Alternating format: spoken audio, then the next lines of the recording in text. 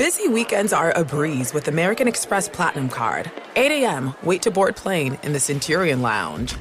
Much better. 2 p.m., grab seats for the game. 6 p.m., book an exclusive reservation with Resi Global Dining Access. Right this way. Because the American Express Platinum Card offers access to the Centurion Lounge, must-see live events, and exclusive reservations at renowned restaurants. That's the powerful backing of American Express. See how to elevate your experiences at americanexpress.com/withAmex. Terms apply. Infiniti presents a new chapter in luxury. The premiere of the all-new 2025 Infiniti QX80. Live March 20th from the Edge at Hudson Yards in New York City. Featuring a performance by John Batiste. The all-new 2025 Infiniti QX80 is an SUV designed to help every passenger feel just right. Be the first to see it March 20th at 7 p.m. Eastern, only on iHeartRadio's YouTube channel. Save the date at new-QX80.com. Don't miss it. 2025 QX80 coming this summer. Whether it's your first time betting or you've been gambling for years, have a plan and know the game.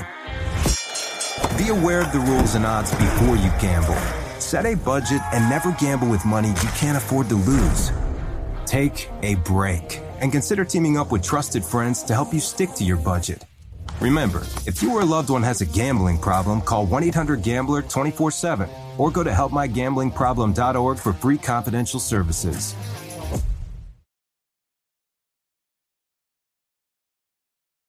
Welcome to The Sports Bubble, a production of iHeartRadio and Treefort Media.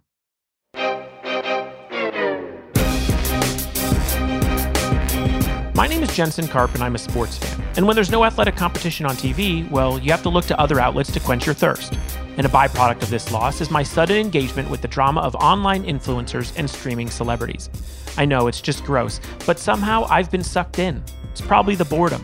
Whether it was following the NBA 2K tournament, rooting on Crocs enthusiast Gavin Lux playing MLB The Show League, or somehow falling down the mainstream rabbit hole of 2020 YouTube drama, I am hooked. We're all gravitating towards our computers and phones during the pandemic, and I'm just thankful I have good Wi-Fi. But can esports and streaming actually maintain the attention it's grabbed during this lull in actual sports? Will we all just live in that one Fred Savage movie, The Wizard, where he competes to win a video game and people all over the world actually care about it? Or is this just another fleeting online craze, like MySpace or Jeeves or Tila Tequila? And what in the hell is going on with these banned YouTubers? This episode, we dive in headfirst into a very shallow pool. First, I'll speak with the incredibly impressive Nidal MamaImDatMan Nasser, the reigning MVP of the NBA 2K League and its first individual player to sign an endorsement deal. We talk about why he's better than me at video games, the community of esports, and he helps me pick a unique handle for my future online. Then, in a new installment of Fandemic, I talk to early YouTube pioneer Kassem G in hopes he can decipher the current controversies and questionable content costing creators millions of dollars in revenue. He also explains how he has a podcast with both kids from The Sopranos that has nothing to do with The Sopranos. It's an internet-focused episode discussing one of the many outlets we've clung to during this very weird time. It's time to spark up your modem in the sports bubble.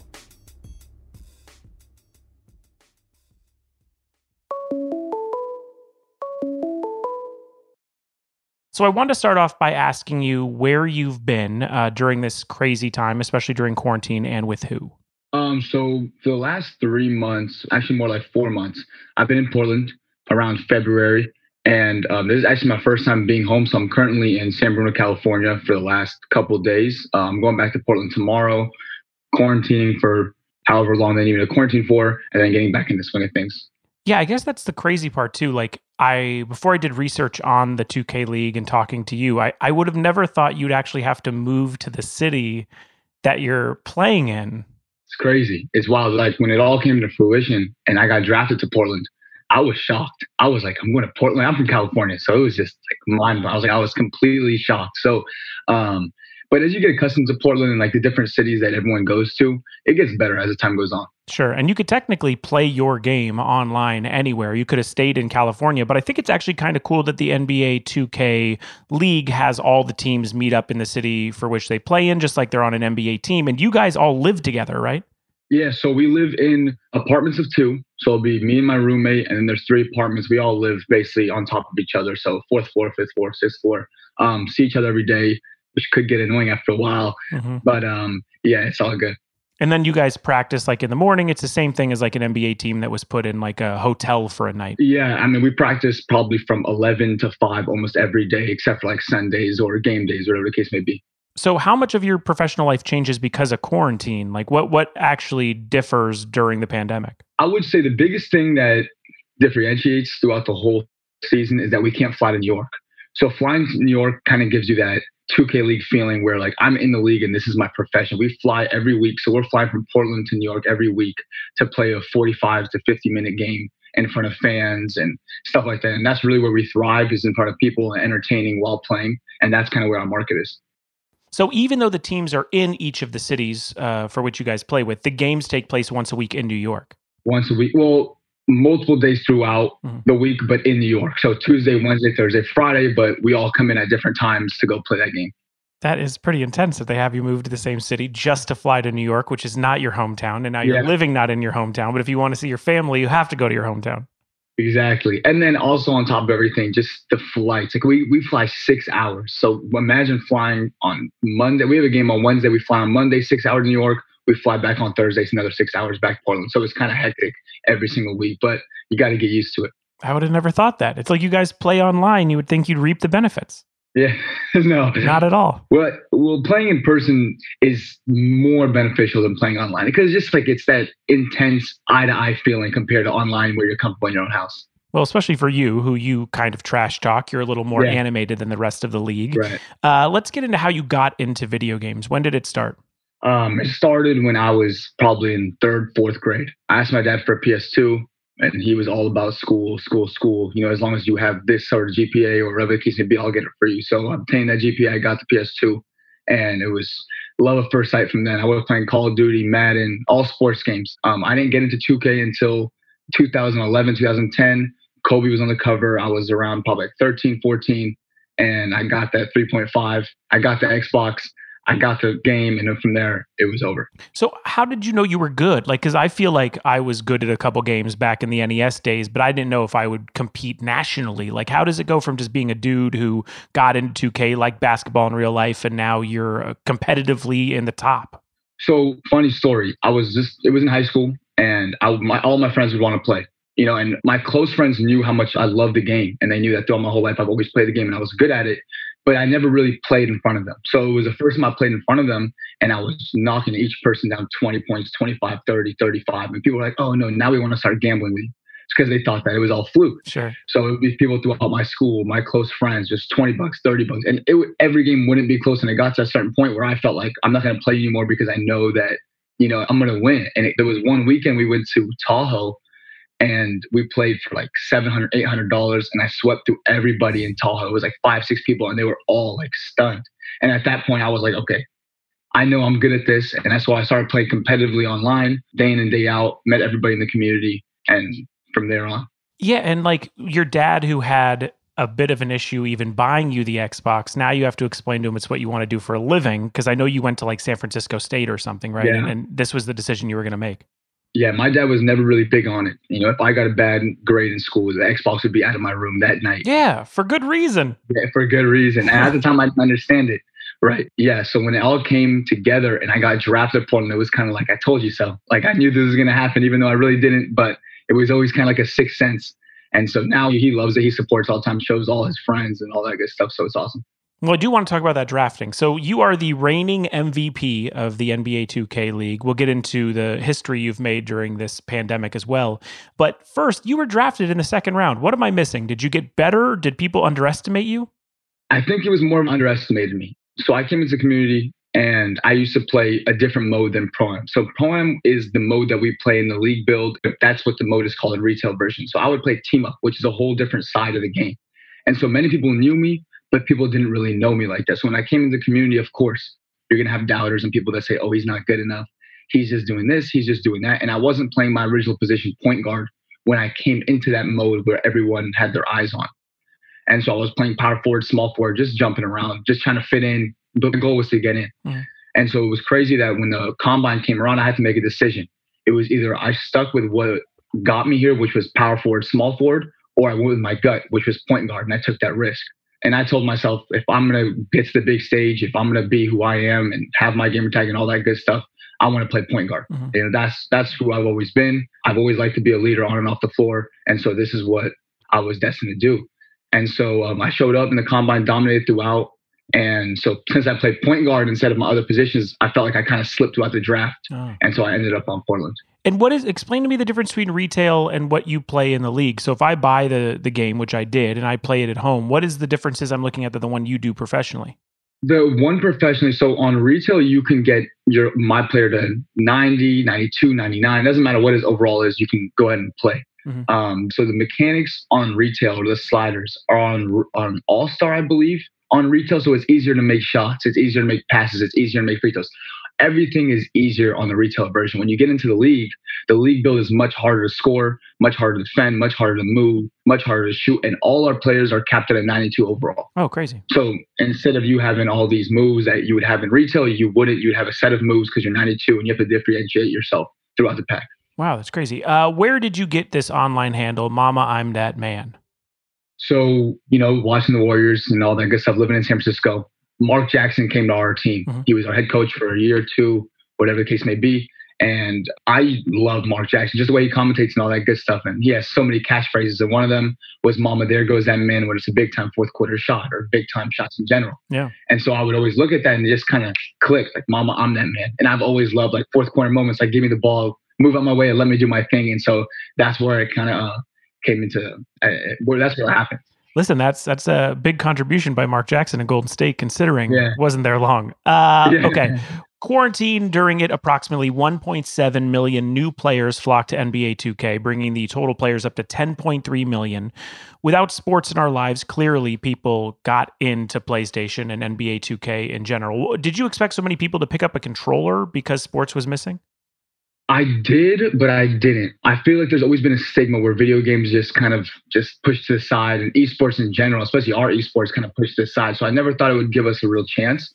But I feel like once we got on ESPN2, we got on YouTube, Twitch, all those platforms, and this was happening. Unfortunately, everyone had nothing to do but watch us. And so when they started to watch us, I feel like we've gained more fans than we've gained the last 2 years. I feel like the league is growing, and it's only up from here. Yeah, and during it, NBA stars competed against each other. Did you get to watch the Players League at all? I watched a little bit of it, not too much because I was focused on my season, but I did watch a little bit of it. Could Devin Booker hang? He won the whole tournament. Could he be an esports pro? We talked to Ronnie 2K about it. He wasn't sure. What do you think? Man, to be honest, I think there's no chance.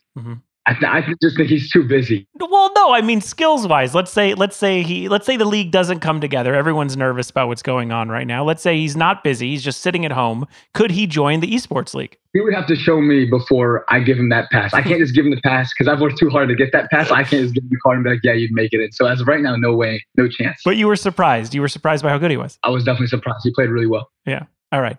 You scored, I have to get this straight because I tried to figure it out by research. You scored 77 points against the Bucks team in NBA 2K in a league play.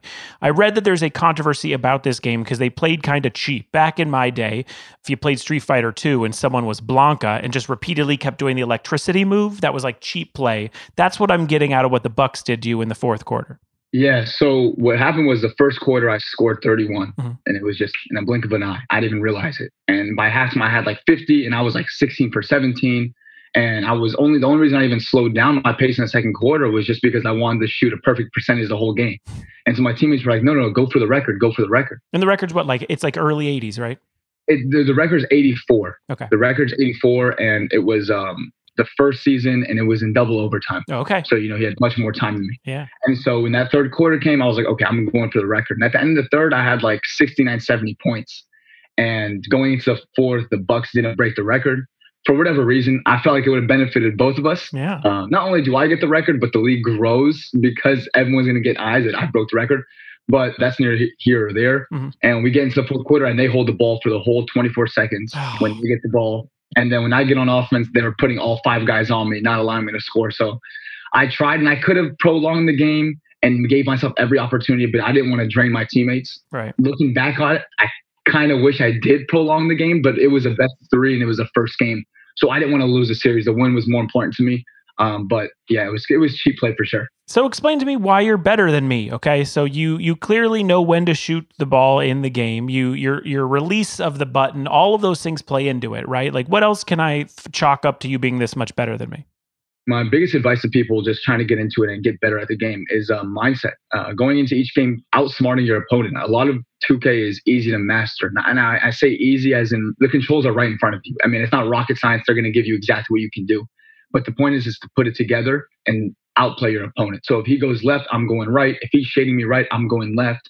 If I'm going to the paint, I'm pump faking the first time, but the second time I'm coming down, I'm going straight up. Kind of playing mind games throughout the whole game. And that way people can't read what you're going to do. You're not predictable and you can go from there. Do you ever jump on the retail just to screw people over? Sometimes I get in the park just to play with people or just to dominate them. And they send me a message like, you're not even that good or who are you, all that. Even though I'll be front and center on the park. Like they have like an advertisement right now and I'll be front and center and they'll be like, oh, who are you? And I'll be like, yeah, that's fine. Yeah. I love that. All right. So you became the first NBA 2K player in the league to get an endorsement signing with .3. Did you ever imagine this could happen in college, convincing your father this is a job and now you have an endorsement? No chance. No chance. What is it? So tell people what .3 is. So .3 is a sports clothing brand. It's more for basketball. And so we have this technology, it's dry beat technology. And so it's on our shorts mainly. And so what happens there is that if your hands get sweaty or you're guarding somebody that's sweaty, you don't want to mess up with the ball in your hand for the most part. This is real life basketball here. This is not video games. Mm-hmm. And so the patented technology on the hip of the shorts allows you to swipe down. It's kind of like some sort of a towel in a sense. You can swipe down and release all that sweat from your hand and get right back in the game. So for me, it's after those long competitive hours, sometimes my hands get a little bit moist or just people's hands get moist throughout the day. And so they're my new shorts. I wear them everywhere and anywhere. And so that technology is awesome. And as time goes on, they're going to be rolling out more and more, and it's only up. It's great, man. All right. Question, and this is a newbie kind of question. Can you sell an endorsement for your player in the game? Like, can your player have a certain shirt on? Can they have a certain shoe? Could you sign with Nike? You know what I mean? Like, are they ever thinking about that stuff, about your kind of like your avatar per se? Within the 2K League? Yeah. Or on the retail version? I mean, either one, really. So right now we have endorsement with Champion as a whole. Okay. The whole league has endorsement with Champion. So Champion has all their clothing when it comes to the 2K League. But outside of the 2K League, like my personal endorsement, I wear .3 almost everywhere I go. But in 2K League itself, it's Champion. Got it. Very cool. So obviously things have been crazy in this world, whether it's the pandemic or the racial injustices that we're seeing. I wanted to talk to you about how NBA 2K, for some reason, NBA in general, but NBA 2K has a very strange pulse on society, right? Like, even within kind of like the hype beast world, whenever something happens in NBA 2K, it's front page. Maybe Madden gets front cover, who's on the front cover, whatever. But NBA 2K I remember they had signs that said, wash your hands, things during the pandemic that they added in the game. Right. On top of that, players recently were given the chance to wear Black Lives Matter shirts, and there was a protest set up in the playground. Why does it seem that this game has their ear to the street or finger on the pulse or whatever it is more than other video games? I think it's because it's global. I think that our audience ranges from the United States to China, everywhere in between. And also our community is really different. So, sometimes you'll get the part of the community that's toxic and you don't want to be a part of it and you kind of want to stay away from it. But then the other part, like you said, when it comes to the Black Lives Matter movement and all that good stuff, you want to be a part of it. You're proud to be a part of it and you want to get involved. So it's just weird, but I think 2K does a good job at attacking what's in front of us and attacking what's going on in the world and always addressing it. Just like when Kobe unfortunately passed, it was automatically RIP Kobe. They paid their condolences, all that good stuff. And that makes you appreciate the game more than they can actually imagine. Absolutely. With sports slowly returning, there's a rumor going around that a lot of the leagues are going to use video game noise in the television broadcast. And then there's some people saying that even in the stadium, you're going to hear like NBA 2K kind of style yelling. And that's how you're going to get sort of the energy of the crowd. You are always around that when you're at least not in front of people in New York City. Is this going to make people excited? Do you get excited when you're playing and you hear fake applause? When there's a big play or a big moment, the crowd in your ear, especially in my headset, it actually gets you the adrenaline pumping a little bit. And it's weird because you'd be like, usually a lot of players in the league turn it off, turn the audience, all that crowd noise off because they want to focus in on the game. But for me, I leave it on just for the shot clock. And when I start to get going, like when I was scoring 77, the crowd would not stop cheering in my ear. And so at that point, it's kind of just like, I got to keep going. This feeling is like amazing. I got to keep going. So hopefully it comes out to where we want it to be. And when the NBA picks back up, will be awesome. Who do you play with if you're on retail? On quick match, I'll play with the Warriors, of course. But if I'm playing pro, you're talking about pro or just in quick match itself? I mean, if it's not you, if you're not playing as yourself. Oh, if I'm not playing myself, it ranges. It actually matters what team my opponent picks. I usually let them pick first because I'll give them the advantage. Like if they pick the Bucks, I can't pick the Warriors without Steph, Clay, and all those guys. But if Steph and Clay are on the game, I'm picking the Warriors every time. All right. I need a handle. Okay. No one knows the game of NBA 2K better than you. I have never picked my own handle. You have arguably the best maybe in video game history. You are the he hate me of NBA 2K. So I wanted to throw some possibilities at you. You help me choose from these 4 possibles. Let's do it. All right. First, your handle is a nod to the Bay Area. Clearly, people have to know Mark Jackson was the coach and he announces and he's a Warrior kind of at heart. I want to stay in the region. I want to give a nod to the sitcom Full House, and I want my name to be Cut It Out. Big letters, C-U-T it out. Okay. All right, that's the first one. Okay. Not great. Okay, second one. I want it to reflect that I'm a 40-year-old man playing this game that's mostly reserved for teens and early 20s. I want my name to be I Am a Narc. Okay, that one might be controversial. Okay. Yeah, I just imagine me walking through the playground, and above me it says "I am a narc." Yeah, that would cause some problems. Okay, I want people to start playing against me, and I want them to assume that I'm bad. I want them to lower expectations so that even if I score 2 in a game, they're like, "Wow, he was better than I thought." So I thought about the name James Dolan, the owner of the Knicks. Yeah, that's an interesting one. Mm-hmm. Are you from New York? I mean, no, but I'm a Knicks. I mean, we're all Knicks fans in a sense that we like have to watch what's going on. Yeah. Like you have to see. I mean, I was gonna say his band name, but I don't even know his band name. Yeah, I know. All right. Okay, so James Dolan, Cut It Out, and I'm an Art. All right, last one. To play on one of my favorite NBA stars, right? It's just off his name from the New Orleans Pelicans. I want to be Jew Holiday instead of Drew Holiday. Okay, that's a good one. Jew Holiday. That kind of speaks to yourself. Yes. It gives you perspective of who you like. Yep. It kind of gives you, well, you said you're a Knicks fan. I'm a Clippers diehard, but I'm a Knicks fan in the same way that I like watched Jerry Springer as a kid. Like you can't look away. Okay. Yeah. So you're a Clippers fan. Okay. So the only problem is that Drew's in the Pelicans. Right. And so you kind of like just be like, okay, Pelicans fan. But the name speaks to yourself. I think the most important thing with the game tag is it speaks to yourself. So I like Cut It Out. Mm-hmm. Because Cut It Out, it's like just a basketball, like just cut it out. Like just stop. You can take it as like you can't guard me. Sure. You're not better than me. There's a lot of things there that I like about it. But the Jew Holiday speaks to yourself. Kind of gives you one of your favorite players if he is, hopefully. Yeah. And you can go from there. So I would go from one of those 2. All right. I'm a Narc. It's tough. Okay. It's tough. It's a fine line. It's tough. It might speak most to my actual personality, but yes, I agree with you. It's probably too much. Well, dude, thank you for talking to me. I'm excited to see you to take over the league in a sense that I can't watch real basketball yet. So I've watched more NBA 2K than I've ever watched. I'm happy to be there and happy to have spoken to you. I appreciate it, man. Thank you so much for having me. After this, in our latest Fandemic installment, I check in with Kassem G, comedian and co-host of Pajama Pants Podcast, to hear all about the drama happening with the biggest Twitch gamers and stars on YouTube. Right now, Feeding America is working tirelessly to ensure our most vulnerable populations, like students who are out of school, the elderly, individuals whose jobs are impacted, and low-income families continue to have access to food and other needed resources during the COVID-19 pandemic. The Feeding America Food Bank Network is committed to serving communities and people facing hunger in America, and their greatest need is donations and support of local food banks. This podcast is committed to donating a portion of the proceeds from the show to Feeding America, and we hope that you can join us in this effort too. Find out how you can help at feedingamerica.org/COVID-19.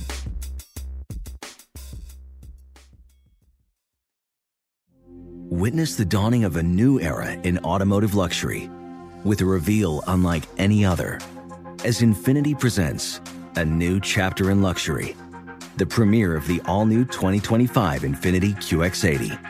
Join us March 20th live from the Edge at Hudson Yards in New York City, featuring an unforgettable performance by Grammy and Academy Award-winning singer, songwriter, and composer, Jon Batiste. The all-new Infiniti QX80 is unlike any luxury SUV you've ever seen. Smart enough to anticipate your needs, even before you do. Every line, curve, and detail was thoughtfully crafted, so everything for every passenger feels just right. Don't miss it.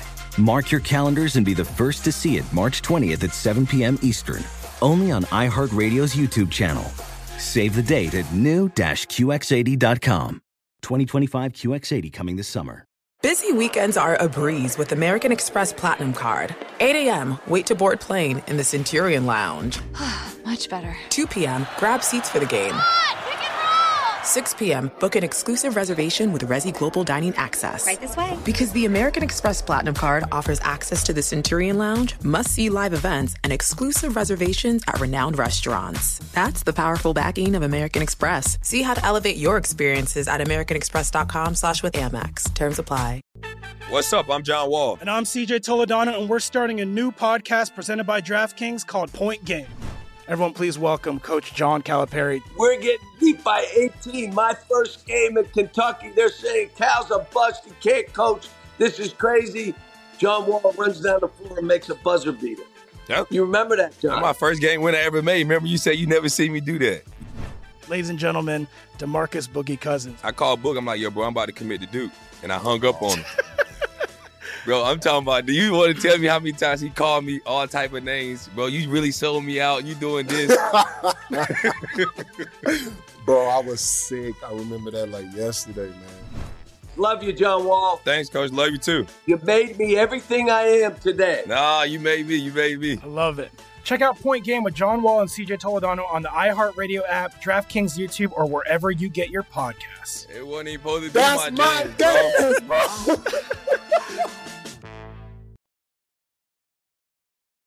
Now, here's my Fandemic chat with Kassem G. Call from Kassem G. To accept, press 1. Press Kassem, I feel like you are a bit of a translator for me in this case, if that's okay. I feel like a very old in this situation, very unhip narc, trying to figure out the drama that is Twitch and YouTube in the past few weeks. Yeah, look, I take no joy in being this translator. I'm going to be 37 this year, so Right. I'm doing this purely just to help another old man out. Thank you. I feel like we got to look out for each other, but I don't take any pride knowing what I know and what I'm about to share. Well, you're grandfathered in. That's fine. When did you start with your own YouTube channel? You were part of the early adopters.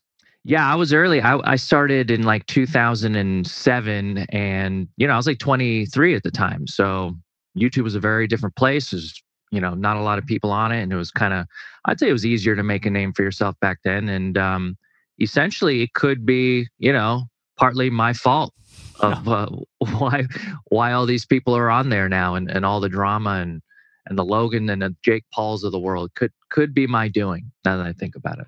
Here's the thing. Like, in my opinion, I remember the early rush of YouTubers, right? So I remember a handful of you guys, and I remember sort of being told that people like Hannah Hart, you were the actual talented ones. It was like almost like someone had sort of like siphon, and I had to figure out which ones were good. And then I saw you when I worked at Jash. You did the famous Norm Macdonald pregame interview, which should go into the Recording Hall of Fame, where Norm Macdonald shows up to interview YouTubers with you guys, and you understood the joke. Jenny Slate understood the joke, but that made me a Kassem G fan immediately. Oh, well, I appreciate that. It was, and I appreciate all the kind words you said. I think getting to the point where I was able to work with Norm, and like Norm was so great that day. It was a day I'll never forget because we were all told to dress up. Norm shows up in sweatpants and I think it was like a UCLA sweatshirt and Asics sneakers on, and he didn't give a fuck. And I thought it was so great. And to have somebody of his caliber roasting YouTubers, people that I knew, was such a joy. I don't know why, people would ask me if I was offended, or I was like, no. What a true honor it was to have a legend like Norm Macdonald saying the names of people that were famous on the internet but nowhere else. I think that was it was a real treat. Yeah. Well, I say this to move forward in a sense that I put you in sort of the upper echelon, able to decipher what's going on. What has happened to YouTube and streaming since those early days, since those pioneering days? Just explain to me how we've gotten stupider. Yeah. Well, it's a great question, and it's one I try and think about. And it seems to me that it seemed so easy to do what we did. And I'm not saying it was hard work. It was a lot of hard work, but I think when people saw, because let's face it, on early YouTube, it wasn't necessarily quality that rose to the top. It was consistency. And if you were consistent, people were attached and they developed a sort of relationship with people on YouTube. And that's what allowed people to rise. And I think people that were savvy were able to see that. And it was one of those things where you go, oh, I could do that. And so you had this influx of thousands and thousands of people who saw how much money people were making on YouTube and decided they would do it for themselves. And with that influx comes a lot of talented people. And then there comes some untalented people. And you're going to get the good with the bad. But that's what happened. There was a huge surge of people now doing what, we thought we were kind of just like screwing around with, the daily vlogging and sketches on YouTube and just talking to camera. And now there's all these different types of formats. And you also saw a development of like live streaming become a huge part of this too. And sites like Twitch, which were taking advantage of an area of the market that YouTube wasn't paying attention to, which was people going live in the moment, talking to a chat. Right. And online engagement is everything. If you talk to your viewers, and as a viewer, you're being talked to by somebody that you enjoy, that makes everything different. It's a different relationship you have than if you were watching Breaking Bad. And I love Bryan Cranston, but I don't get to talk to Bryan Cranston in a chat while I'm watching Bryan Cranston. And I think people develop a much stronger connection to the personalities that they watched, and sites like YouTube and Twitch and since Mixer have come and gone. But that's been a big, that's just been what happens when everyone decides to do what a few people did, 10, 12 years ago. So I wanted to get you on the show because without sports, it has been difficult to follow something drama-filled. I mean, normally I'd be watching the NBA Finals. I'd be trying to figure out these inside stories. I'd be rooting for my team, whatever it is. And so much of the world has taken that energy and focused it in on what's going on YouTube and Twitch and really cancel culture in general. But boy, has YouTube and streaming been really front and center for it. And I wanted to start by talking about Dr. Disrespect, which is a name I didn't even know until last week when I'm just searching for anything on the internet to follow. Can you explain to me how... this is what I think. I just saw him 2 weeks ago. This is like if Joe Dirt won an Oscar. This is like if Ali G was actually an incredible rapper. This dude's in character. Yeah. He's doing sort of like this mullet and mustache vibe thing going on, kind of like an Al Unser NASCAR look. Yeah. But he's also very good at video gaming and streaming it on Twitch. So tell me about him and then why we hate him. Yes. So, look, so Dr. Disrespect is, if you've signed on to the internet within the last couple of weeks, you were greeted with a very menacing face. And this is a guy who has a mullet, very, Nolan Ryan-esque reflective sunglasses, a headset, and no one knows who he is. I have friends asking me. And, again, a man my age, I actually know who he is, and I'm not proud of it, but I will do my best to explain. Thank you. Dr. Disrespect is a Twitch streaming personality. He's actually among what I consider to be one of the higher tier quality content creators on the site. He is a very interesting mix of persona, a character, with a skill in playing video games. Oftentimes on Twitch, you have people that are just a persona or personality, and they just talk to their audience. And then you have people that are just kind of skill based. In my opinion, that would be somebody like a Shroud, who is very good at the game, maybe on the personality side, not as vibrant, but still attracts a viewership because people want to see how people play games at a high level. He's the Kawhi Leonard of Twitch. Yes. Right. Baseball, right? And so Dr. Disrespect is a perfect mix of a high quality game player with an incredible persona, with an incredible production value to kind of tie it all together. And he's been doing it for the last 5 or 6 years, and he's amassed millions of followers on the site. Yeah, 4.4 million. Yes. He is repped by CAA. He has a large 2-year deal with Twitch. Mountain Dew sponsorship, supposedly the largest ever by an individual gaming personality.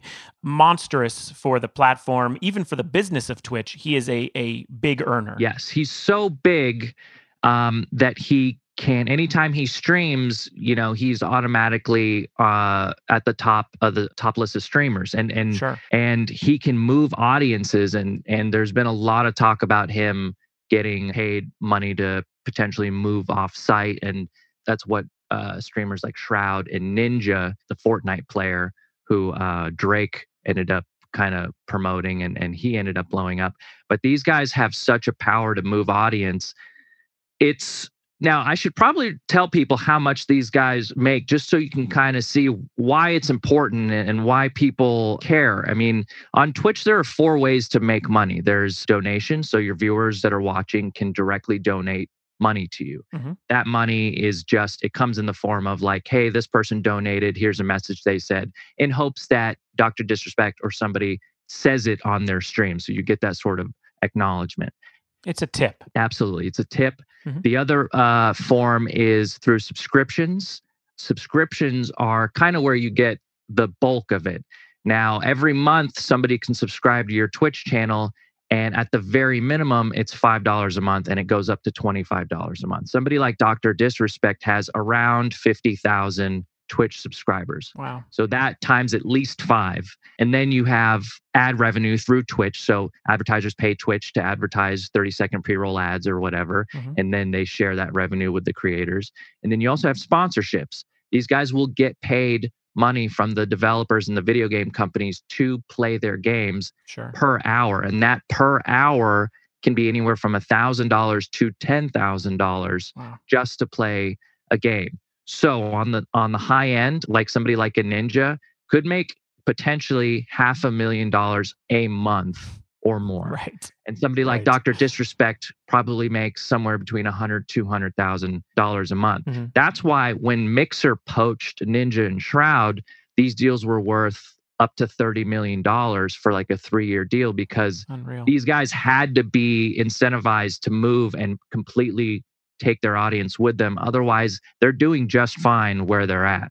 So that's important to keep in mind, because to get someone off of Twitch that is that caliber, that is that high on the tier, would cost a lot of money normally. Losing that audience, losing that base, losing that ability would cost a lot of money. So when Dr. Disrespect, a toxic gamer personality, that is kind of what he's known for, being over the top and rambunctious and kind of almost making fun of troll culture a bit from what I've seen. Absolutely. So when he gets probably permanently banned from Twitch out of nowhere, people who went to go watch him noticed that his account was taken off the site. He is reporting and telling people he doesn't know why. That's the drama I was brought into, that a guy could lose millions and millions of dollars overnight and not know why. Right. So there's not a lot of clarity. There's just a lot of speculation. Now, Dr. Disrespect in the past was suspended from Twitch because he was live streaming at E3 and happened to walk into a public bathroom, which is a no-no. We don't stream PP. And they banned him for, I think, a couple weeks. There was also a personal moment for him before that, where he was kind of caught cheating on his spouse with a viewer, and that turned into a thing where he took a leave of absence, and then ended up coming back bigger than ever. His audiences, they are so into the fact that he plays into this actual persona, that when the real guy, his name's Guy Beam, when the real guy does things that fit into the persona, it only like amplifies and snowballs his viewership. So when he came back from the accusations of cheating on his wife, his viewership had like doubled the first week. Yeah. And then when he came back from the Twitch ban from streaming PP, he came back even stronger. So now the reason this is different is it's supposedly a permanent ban. There is no reasons why. Twitch has banned people in the past before permanently without telling them exactly why. They'll just refer to their terms of service and their guidelines as being violated. The rumors are, and I don't know how, people that actually know what's going on are the people on the inside that work at Twitch. Everyone else is just assuming. Right. There are some rumors that Spotify wants to open up their own live streaming site. There's talk that maybe Dr. Disrespect was trying to recruit other streamers to go off platform to another site. Okay. I don't know how valid that is, but Spotify has been making deals with people like Joe Rogan in the podcast world. So it would make sense they would try and cover the live streaming side of this as well and gaming. There's also it could be some rumors about charity. There's a lot of times these guys do charity streams where they raise money for charities. A couple times I've heard that there's been some back end money that's been kept, or not all the money was donated. There's kind of that gray area there. No one knows at this point. His entire subreddit is going crazy.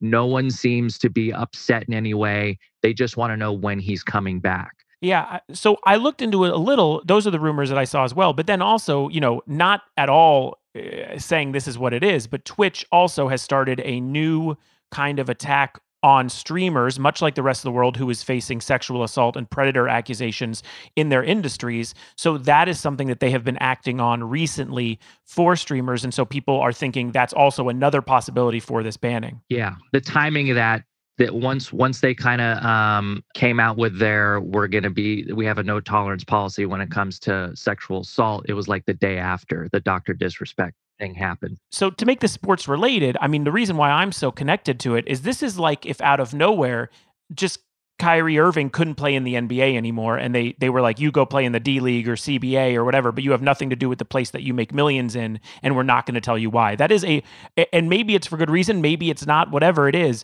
But what a crazy turn of events for a dude who was making more than a living, was making a fortune playing video games in a mullet wig. Absolutely. I mean, that's got to be the worst part, is that he's got to be in this wig the whole time. What a bummer. So maybe he takes this time to take it off and scratch his head. This is one of those things where when you put all your eggs in a basket, and in this case, Twitch is owned by Amazon. Yep. It's a company, and these companies can change the rules of the game at any moment. Yeah. Same thing with YouTube. Same thing with Caffeine and all these other places. They are all owned by an investment group, and they, at the end of the day, only care about money, and they don't care about the livelihood of people that use their site for their own personal gain. Witness the dawning of a new era in automotive luxury, with a reveal unlike any other, as Infiniti presents a new chapter in luxury, the premiere of the all-new 2025 Infiniti QX80. Join us March 20th live from the Edge at Hudson Yards in New York City, featuring an unforgettable performance by Grammy and Academy Award-winning singer, songwriter, and composer, Jon Batiste. The all-new Infiniti QX80 is unlike any luxury SUV you've ever seen. Smart enough to anticipate your needs, even before you do. Every line, curve, and detail was thoughtfully crafted, so everything for every passenger feels just right. Don't miss it.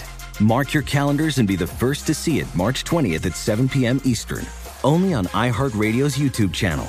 Save the date at new-QX80.com. 2025 QX80 coming this summer. When you're an American Express Platinum Card member, don't be surprised if you say things like, Chef, what course are we on? I've lost count. Or, Shoot that! And even, Checkout's not until 4, so... Because the American Express Platinum Card offers access to exclusive reservations at renowned restaurants, elevated experiences at live events, and 4 p.m. late checkout at fine hotels and resorts booked through Amex Travel. That's the powerful backing of American Express. See how to elevate your experiences at americanexpress.com/withAmex. Terms apply. What's up? I'm John Wall. And I'm CJ Toledano, and we're starting a new podcast presented by DraftKings called Point Game. Everyone, please welcome Coach John Calipari. We're getting beat by 18. My first game in Kentucky, they're saying Cal's a bust. He can't coach. This is crazy. John Wall runs down the floor and makes a buzzer beater. Yep. You remember that, John? That's my first game win I ever made. Remember you said you never see me do that. Ladies and gentlemen, DeMarcus Boogie Cousins. I called Book. I'm like, yo, bro, I'm about to commit to Duke. And I hung up on him. Bro, I'm talking about, do you want to tell me how many times he called me all type of names? Bro, you really sold me out. You doing this. Bro, I was sick. I remember that like yesterday, man. Love you, John Wall. Thanks, Coach. Love you, too. You made me everything I am today. Nah, you made me. You made me. I love it. Check out Point Game with John Wall and CJ Toledano on the iHeartRadio app, DraftKings YouTube, or wherever you get your podcasts. It wasn't even supposed to be That's my game, bro. Let's get into YouTube for a little bit. So I would call it your graduating class. I would say the group of people who all came up together. You were involved in Maker Studios and you knew all these people. These were your peers at the time. Yeah. The internet and YouTube in the early days, you know, the Wild West comparison is cliche and stupid, and you heard it all the time. But comedy was lowbrow for YouTube when it first started. The nation seems to be changing, and a lot of the names who came up in those early days are now facing criticism for the videos they posted early in their careers. The ones that have hit mainstream that I've been following, again, with no baseball to follow.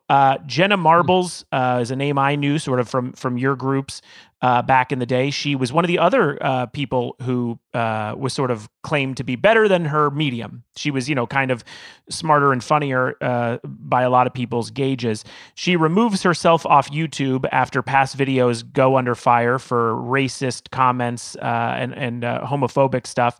And then Shane Dawson, one of the premier names, not only in YouTube from its start, but now a massive millionaire, apologizes for past racist jokes, blackface, pedophilia jokes, gets called out by Will Smith's family for making a Will Smith joke. His YouTube channel, similar to Dr. Disrespect, they have demonetized Shane Dawson's YouTube channel, meaning he can't make money from any of the videos he posts. And that also loops in a guy named Jeffree Star, who I unfortunately know about, who is a guy who has a makeup empire, so much of an empire. I while researching, I figured out he has a $14.6 million house. These people have made tons of money off YouTube, and they all have to basically run away as a group, it appears, because all their comedy is now under fire from that early beginning they went through. What do you know as someone who was involved in that growth? You know, I think you touched on it there. I think growth is important. There are, as you said, it was pretty low brow. And you had a lot of people that were doing comedy online that were also cutting their teeth online, but it was very visible. Like when I started in comedy, I spent about 18 months doing stand-up and just trying to do stand-up, and I was bad at it. And you kind of have to be bad at it. But luckily, when you're doing stand-up, it's in a club. Hopefully, it's not in a major city, and you're just kind of bombing in front of a few people. Right. The unfortunate thing with YouTube is that timing is everything, and you had a lot of these people who were cutting their teeth, but they were very visible in front of their entire audience. And so instead of finding out what jokes didn't work or worked, and workshopping them privately, all that stuff was out in the open. And there was a lot, I mean, specifically, I think from Shane Dawson, he really experimented, if I'm going to use that word. Right. You know, even back then, though, I don't think any of us were really okay with the fact that he was using blackface. There's not a lot of people from that era, I think, that did. He had a character named Shanae that... and again, I'm sorry, I know all this, but you know, when I saw that character, I remember Martin Lawrence's show Martin, and he had a character named Shanae, and I was just like, well, it seemed like Shane really borrowed heavily from that character.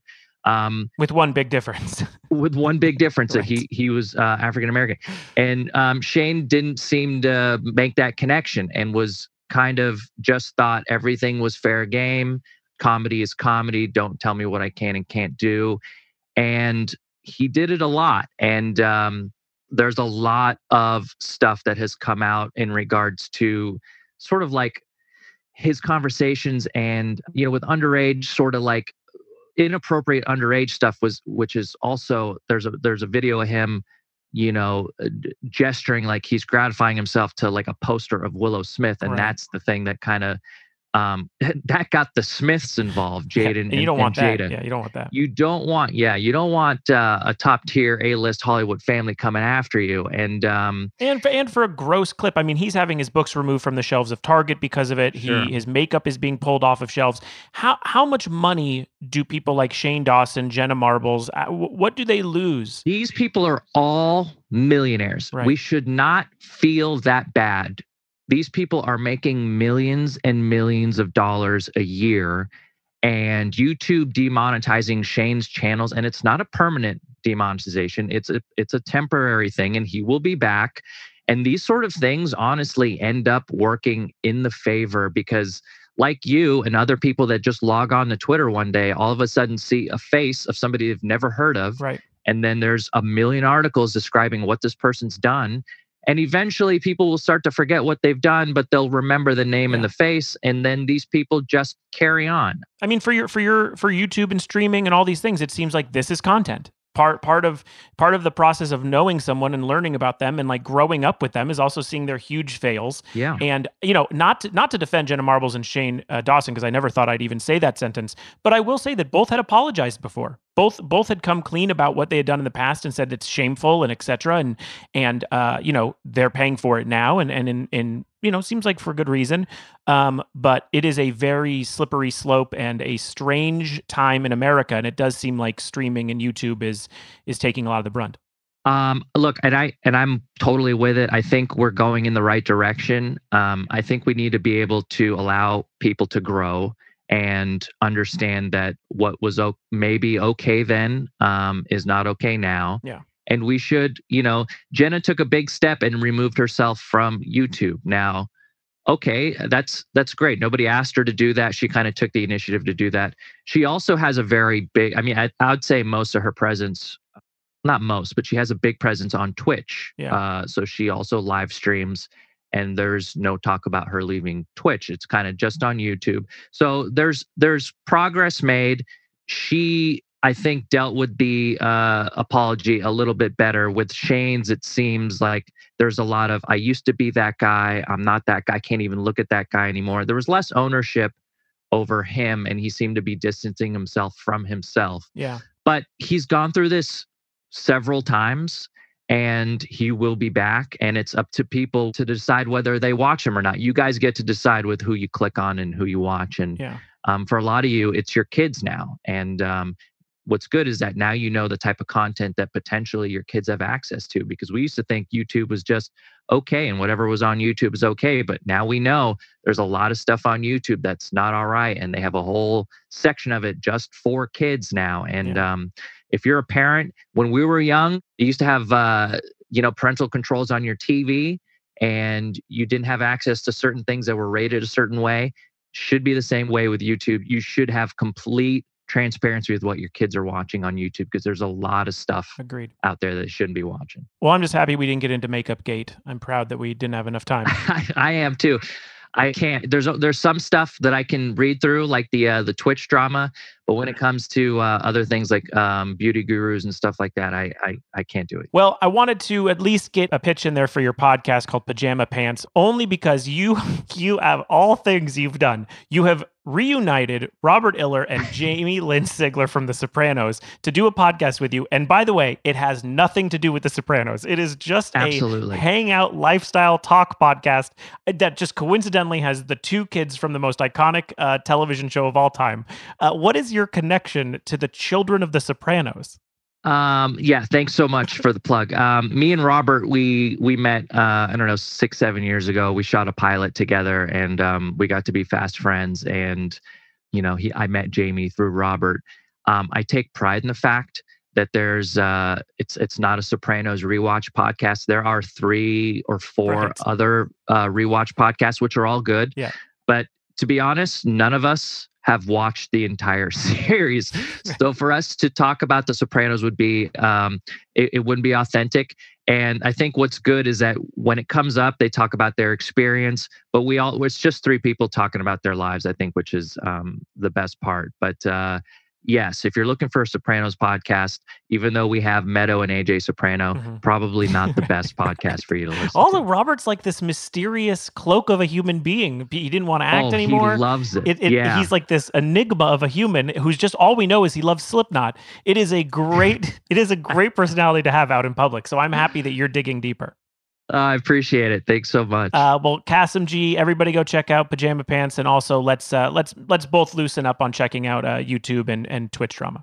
Yeah, we should also take a break. I think we should call it a day. Thanks, Jensen. Thank you.